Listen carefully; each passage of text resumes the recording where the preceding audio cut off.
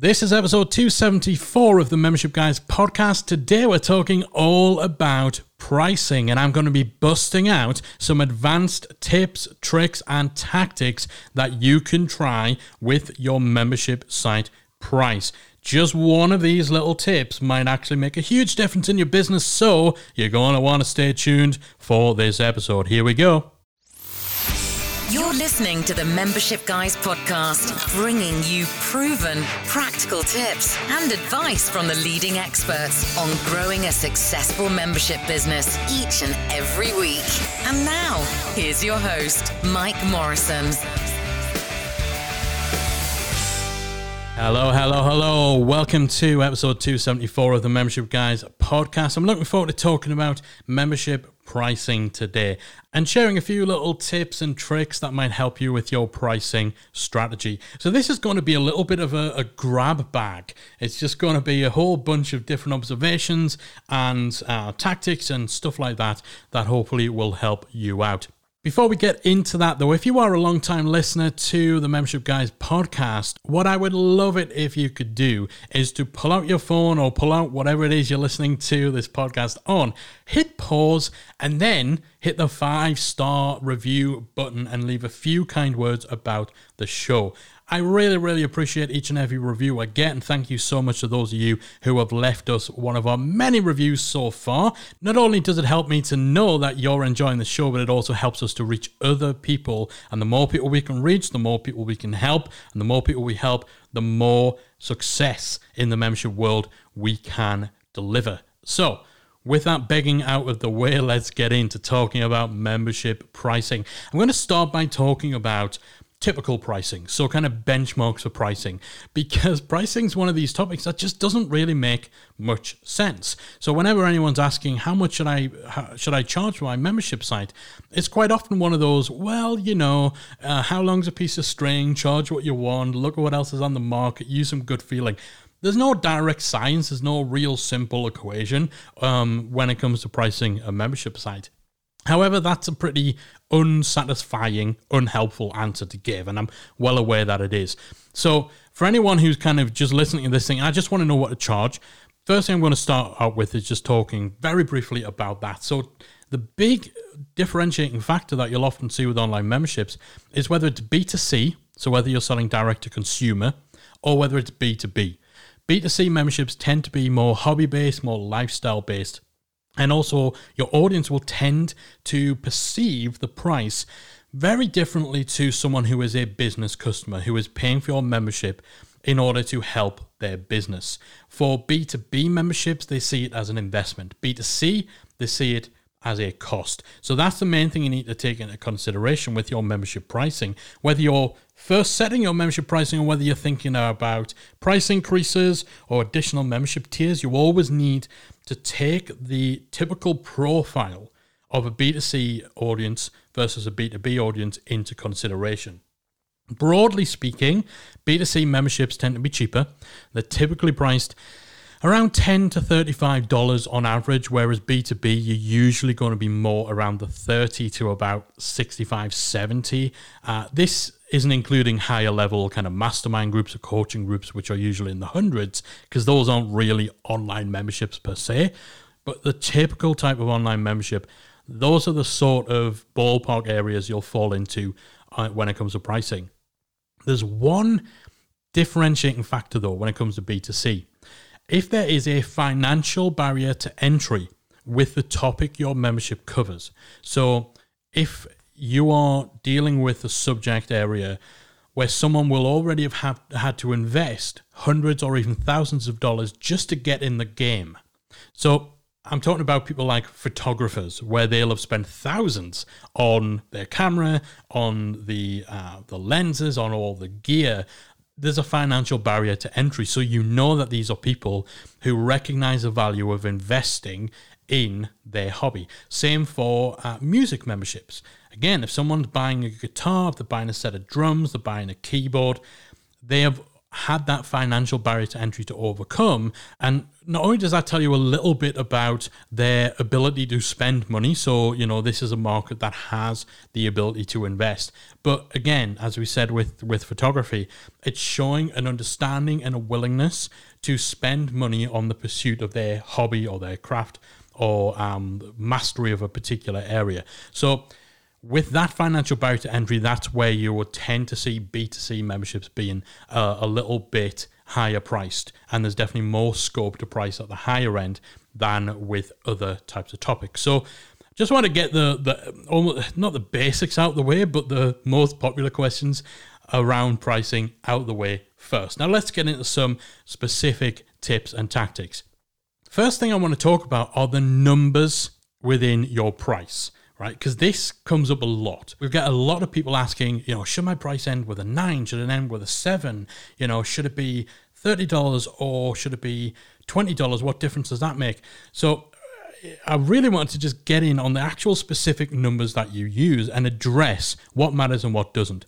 First and foremost, generally, it's the leading number, the first number in your price that matters. The trailing number, so the last number, usually doesn't, which is funny because that's the one that people tend to fixate on. The leading number, the first number, that's the number that people look at. That's the number that subconsciously will sway things. So subconsciously, people will consider the difference between $29 and $30 to be more significant than the difference between $31 and $32. It's just how our lizard brains operate. We see that shift, that difference between the first number, and we assign more weight, even if the actual amounts are the same. So you can use that knowledge when deciding what your price should be. Again, if you're starting a new membership or if you're thinking of an increase or anything like that, or you're running a promo, you're running a discount, knowing that if you're charging $32 a month, you could probably charge $39 a month and it'll make no real difference to the buyer's perception of your price because that leading number is the same with either. And similarly, if you're increasing your price or giving a discount, if you can shift that leading digit, then that discount, that offer, or that price raise, it's going to be more compelling. Discounting $34 to $29 will appeal more than discounting $39 to $35. That leading number matters. Again, doesn't always make sense. Doesn't make sense at all. It's just perception. Subconsciously, if that first number shifts, it looks more substantial. Because as we said, the leading number matters, but the trailing one usually doesn't, which is so funny because people get so obsessed with what the last digit in their price should be. If you've done any sort of research online into pricing, if you've been around online marketing at all these nonsense pricing hacks that you see people talking about, it's always the last number. 7 is better than 9. 6 is better than 4. It's nonsense and it's outdated. The whole end your price in a 7, man, that is something that I first remember seeing. That was a pricing secret I first remember seeing back in 2001, right? When people were talking about the pricing strategy for selling junk on eBay. 7 is better than 9. More people will buy if you end your price in a 7 than with a 9. It's nonsense. But it keeps coming back around every few years, and it seems to be doing the rounds again as this new amazing pricing hack that will revolutionize your business. But the truth is, unless you are doing major volume, we are talking about millions of transactions, that last digit is largely irrelevant. There are studies out there saying ending your price in 7 is best. There are studies out there saying ending your price in a 4 is best. There are studies for every blooming number. But even the ones that are credible, the studies that are credible, they are based on an extremely high number of transactions, and the differences are marginal. But at a company like Walmart, a marginal improvement can be worth millions. For you and I, not so much. That trailing number very, very rarely makes any difference whatsoever. So if you have seen this advice of, if you're not ending your prices on a 7, then it's rubbish. The first number counts. The last number, not so much. Now, we've mentioned running promotions, maybe running discounts, and we talked about how, if you're offering a discount or a launch special on your pricing, you want to make sure that first number has a shift in order to make it seem more substantial. But another tip for running discounts and money off promos, use the highest number out of the value of the saving and the percentage of the saving. Again, not everyone does this. So if your membership is $500 a year and you run a promotion for 20% off, then you should market that as a $100 discount, not a 20% discount. We pay less attention to the symbols than the numbers. 100 is the bigger number, so it appears the better deal. Similarly, if your membership is $50 a month and you have a 20% discount, then that's a saving of $10, right? So you would market that as 20% off, not $10 off. So you want to use the higher number, whether it's the percentage or whether it's the amount. Use the higher number. It seems like a better deal. It seems like a higher discount. And speaking of discount, savings and whatnot, again, when it comes to your pricing, we often get people asking, should I bill annually? Should I bill monthly? We like offering both choices. We like giving people the option of joining on a monthly subscription or on a recurring annual. If you are doing that, set your annual price at 10 times the monthly. Don't just set it at 12 times the monthly. Again, that just makes it a better deal. It's a rounded number, and it will make it more appealing for people to take that longer term commitment. And a big part of why having two different options, the annual and the monthly, work so well is because it enables you to tap into something called price anchoring. And this is a subject we're going to dive a little bit more into than we have done on some of the tips we've just ran through there, because price anchoring is so powerful. It is extremely effective, and it's utilized by some of the biggest, most successful companies in the world for that very reason. So price anchoring is basically just using the strategic positioning and marketing and even pricing of multiple options on a page in proximity to each other in a way that drives people towards one particular option or makes one of the options a no-brainer compared to the others. So there's three main ways of using price anchoring, and the first is something that you would call value anchoring. So it's price and value anchoring, which is where you essentially offer a few different options on a page alongside an option that is just, by comparison, an absolute no-brainer. So a great example of this would be Adobe with their suite of design and coding and video editing software.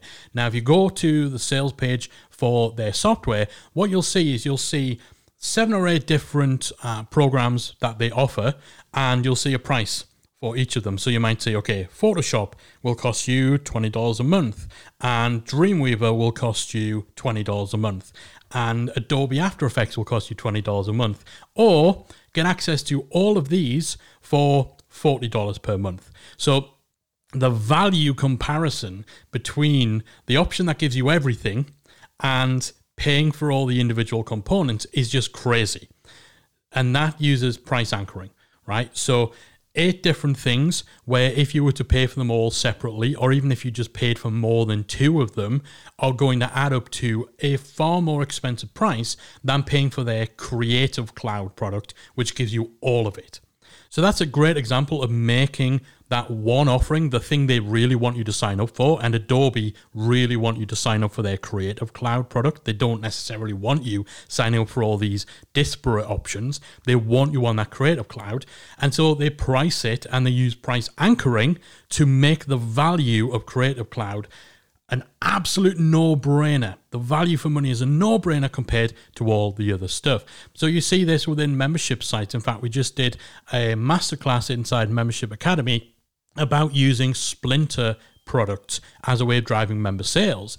And the thinking behind this is, if you've got 10 different courses in your membership, you can make them individually available for purchase for $100 each. But then when someone goes to a sales page, they see they can buy the course for $100 or get access to this course and 10 other courses for $50 a month if you join the membership.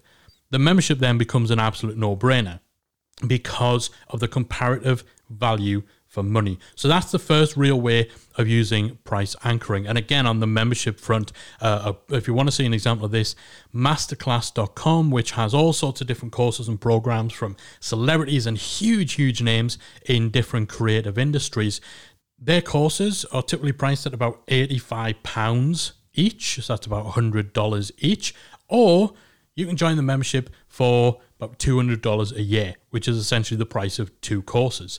So if you feel that it's likely you're going to do more than 2 of the courses they have, then the membership becomes an absolute no-brainer, and that's all because of value anchoring and price anchoring. So that's one way of using price anchoring. The second way of tapping into price anchoring is by creating what is called a decoy product. So with the first option we talked about, the idea is you can kind of say to people, okay, here are these 4 or 5 different things that you can buy separately on their own if you want, or if you want the real bang for your buck, then the no-brainer is to join the membership that gets access to everything.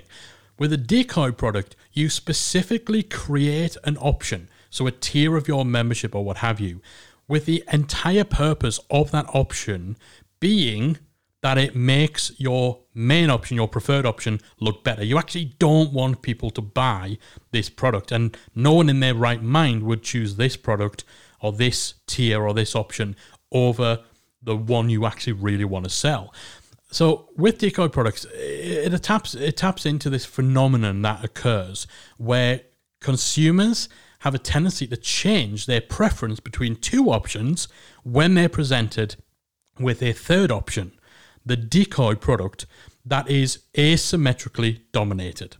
So what this means is you bring in a decoy product that is priced in a way that makes one of the other options so much more attractive. It is dominated in terms of perceived value. So the quantity of stuff you get, the quality, the extra features, and so on. That decoy product is not intended to sell. It's just intended to nudge people towards the preferred option. So let me just explain this a bit more. It can be a difficult one to just put into words without giving an example. So perhaps the most famous example of price anchoring for anyone who's studying pricing involves The Economist magazine. So when The Economist magazine first introduced the online version of their magazine subscription, they offered 2 options. You could either buy the web subscription for $59 a year, or you buy the web and print subscription combined for $125. When they brought these 2 options to market, the majority of people went for the web subscription on its own for $59. This cannibalized their print business for The Economist magazine. So they tested out adding a decoy product where you could buy the print subscription on its own for $125. So their options were now get the web subscription for $59, get the print subscription for $125, or get the web and print subscription for $125. So guess what happened?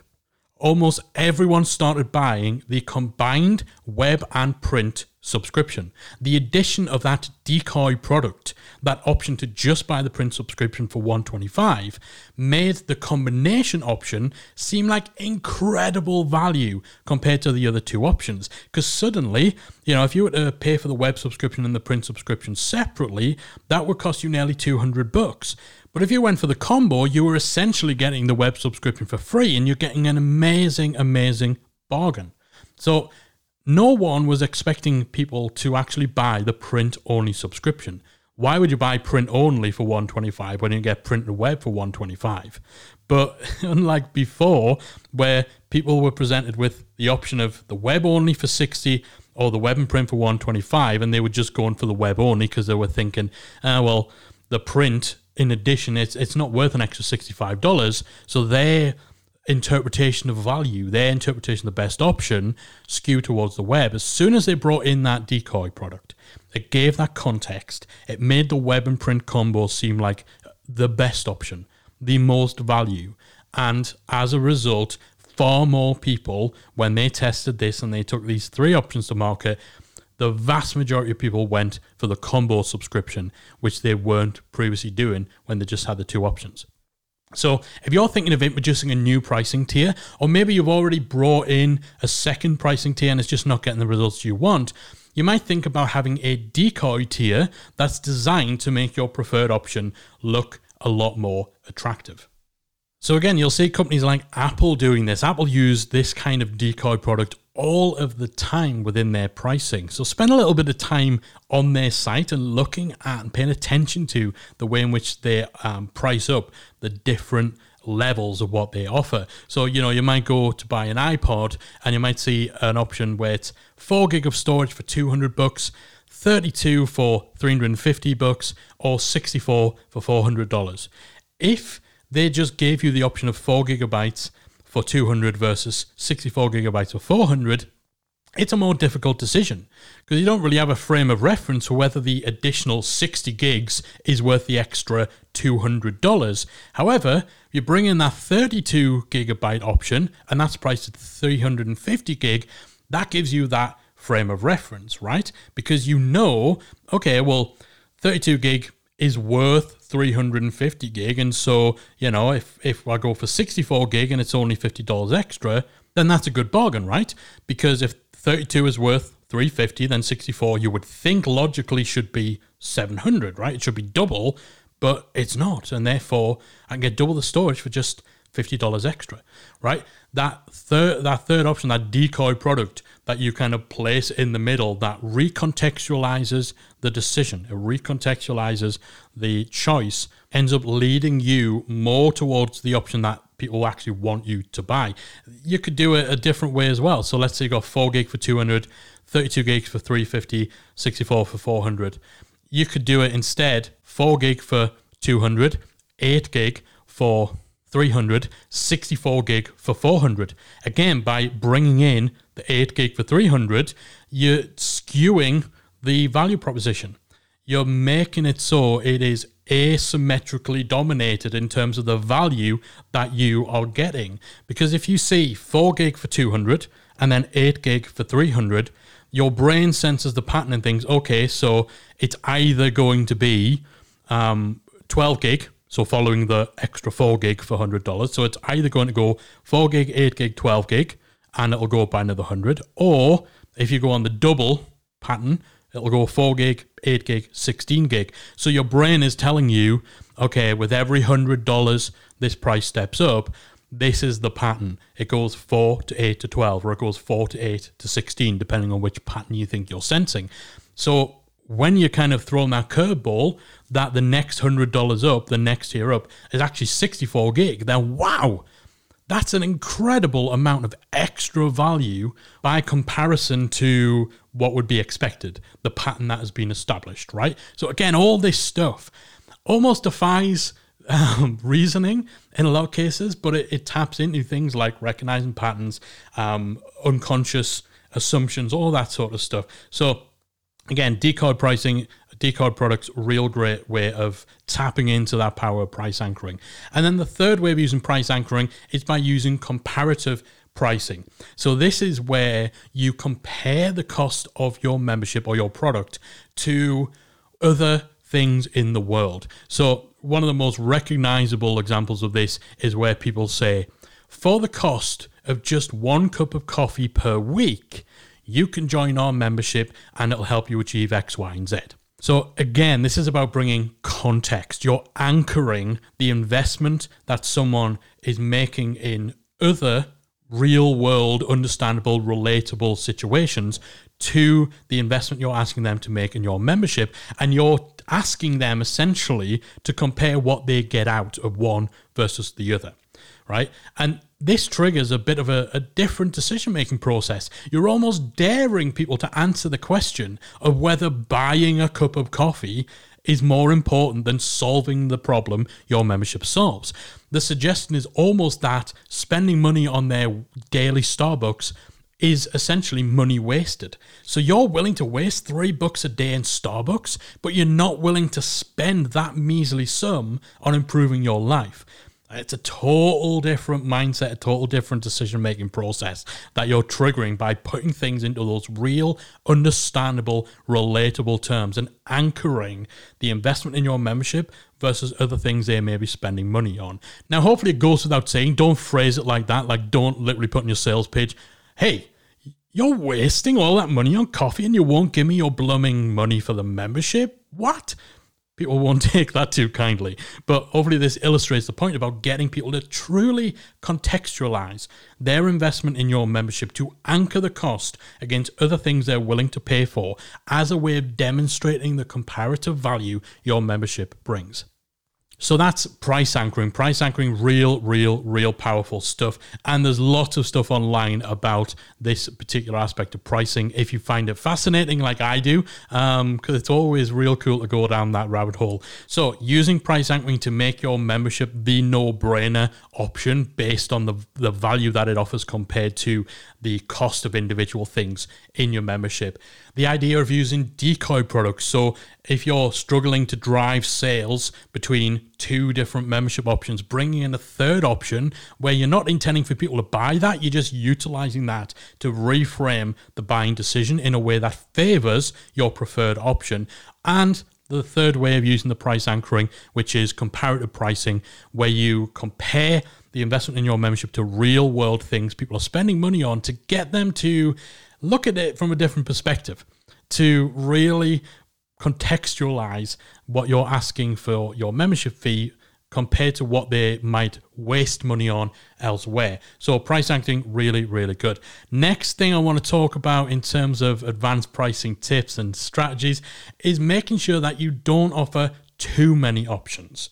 Because having too many options, too many membership tiers, too many add-ons and configuration options to your pricing, all of that stuff adds friction and it can lead to decision fatigue. Now, I mentioned pricing tiers when we were talking about decoy products. I've also mentioned offering people a choice of annual and monthly. However, I do want to caution you about getting carried away with how many options you give to people who want to join. You really need to be careful with giving people too many choices. If you have more than 3 joining options on your sales page, you've probably gone too far. So if you have multiple product tiers, maybe make the decision to either only offer a monthly option for those tiers, or maybe just an annual option. So rather than having 3 different membership levels, each of which can either be joined on a monthly or an annual, and each of which have optional add-ons and all that sort of stuff, you need to rein that kind of thing in, because the more choices you give, the more you add friction to the buying process, which can lead to decision fatigue. This is called the paradox of choice. By providing too many choices, you make it harder to choose. The customer's brain power ends up getting diverted to figuring out what is the best option. And often the easier option for them will be to just go away and think about it and defer the decision until later, because their brain gets tired of trying to suss out which is the right way to go. And in a lot of cases, those people won't come back, because as they are weighing up the 6 different options you've given them, they'll start to weigh up other options, other products. They'll start to think about whether now is actually really the right time, or maybe they just leave it for a few months or put it on the shelf and they come back to it later, rather than having to go through the arduous process of figuring out which membership tier, which pricing structure is the right one for them. So again, say you do have 2 or 3 membership tiers and you want to offer a monthly, a quarterly, and an annual option, right? Say you have those three billing models and those 3 tiers. That's 9 joining choices you give people. That's a lot. That is a lot of stuff for people to wade through in order to get to the right decision. So if you do want to have that flexibility in those options, then maybe you think about leaving other membership tiers till further down the line. So perhaps you might have an advanced tier or a premium tier of your membership that you could offer to people as an upsell. Maybe as they're going through the checkout process, maybe a month or 2 into their membership or something like that, just to filter down how many choices you're giving people at the beginning of the buying process, so you're not overwhelming them by having too many choices on the pricing front. So again, that's my advice there on things like membership tiers and how many choices are too much. And then the final tip I want to give, it's a bit of an odd one, and this comes to us from our friends Rob and Kennedy from Response Suite. It's a bit of a quirky one. If your business name is different to the name of your membership or the name of your online brand, you might have a situation where the subscription charge for your membership shows up in someone's bank account with a name that they don't recognize. If that happens, that could cause confusion, or worse, they might think it's a dodgy charge, it's a fraudulent charge, and then they could complain to their bank, which will lead to payment disputes, it'll lead to refund requests, it might get you in trouble with your payment provider and all that sort of stuff. So it's a very niche situation, but if you are in that situation, then a tip shared with us by Robin Kennedy from ResponseSuite, who have this problem themselves, because ResponseSuite is their software. It's the software they use for setting up kind of quizzes and surveys, but their membership isn't the ResponseSuite Academy. It's a completely differently named membership. So the billing for their membership shows a company name that some people don't recognize. So this is a real problem for them. How they combat it is they set their membership price to something really strange, something just different to what anyone else is charging for their subscription, like $23.17. Something that just doesn't blend in with all the other things that people are paying for. How many $39 a month, $15 a month, $20 a month things are people paying for? If you set a really quirky price, then this, first of all, it's something people will notice on your sales page, and it might actually stick in their brain, kind of, that's odd, that's funny, so that then when the charge shows up in their account, they're probably more likely to recognize that it comes from you. Now, again, as we said, this is a real niche problem. Very, very few people are going to have this issue. In fact, in 5 years of both running Membership Academy with a community of thousands and running our free Facebook group, which has tens of thousands, we've never seen this come up until Robin Kennedy mentioned it a few weeks ago. But when they mentioned it, there were a few people who said, oh yeah, I've had this problem too. So I just thought I'd share this and give a little shout out to those guys as well. Again, most payment processors will actually let you control the name that shows up alongside the charges that you make to your members' cards. But if you have multiple products on offer or multiple aspects to your business, then maybe that still doesn't address it, again, which is the case with Robin Kennedy. So in that case, this quirky little pricing tip might be the answer. And that is where we're going to wrap it up. We've covered a lot there. I did say this is almost going to be a bit of a grab bag. Some of the things that we talked about might not apply to you, particularly, if you're not in a situation where you've got splinter products or you've got multiple membership tiers. But as long as you've been able to get even just one little golden nugget from this, then I have done my job this week. I would love to hear from you to see whether any of these tips have been useful to you, whether you're going to try anything out, whether you're going to change anything in your business. As always, hit me up on social at Membership Guys on Twitter, at Membership Guy, singular, on Instagram, or you can always catch us hanging out inside our free Facebook group if you type Membership Mastermind into the Facebook app, or go to talkmemberships.com in your browser. That'll redirect you. You'll find our group. There's about 17,000 membership owners in there, and every week we share the podcast episode and we can have a little chit chat about it there. So I'd love to hear from you as to whether you're going to be able to utilize any of the tips, tricks, and tactics that we talked about today for your membership pricing strategy. Oh, this has felt like a long one. This has felt like we've covered so much ground, but hopefully it's been useful to you. That is it from me for this week. I'll be back again next week with another installment of the Membership Guys podcast.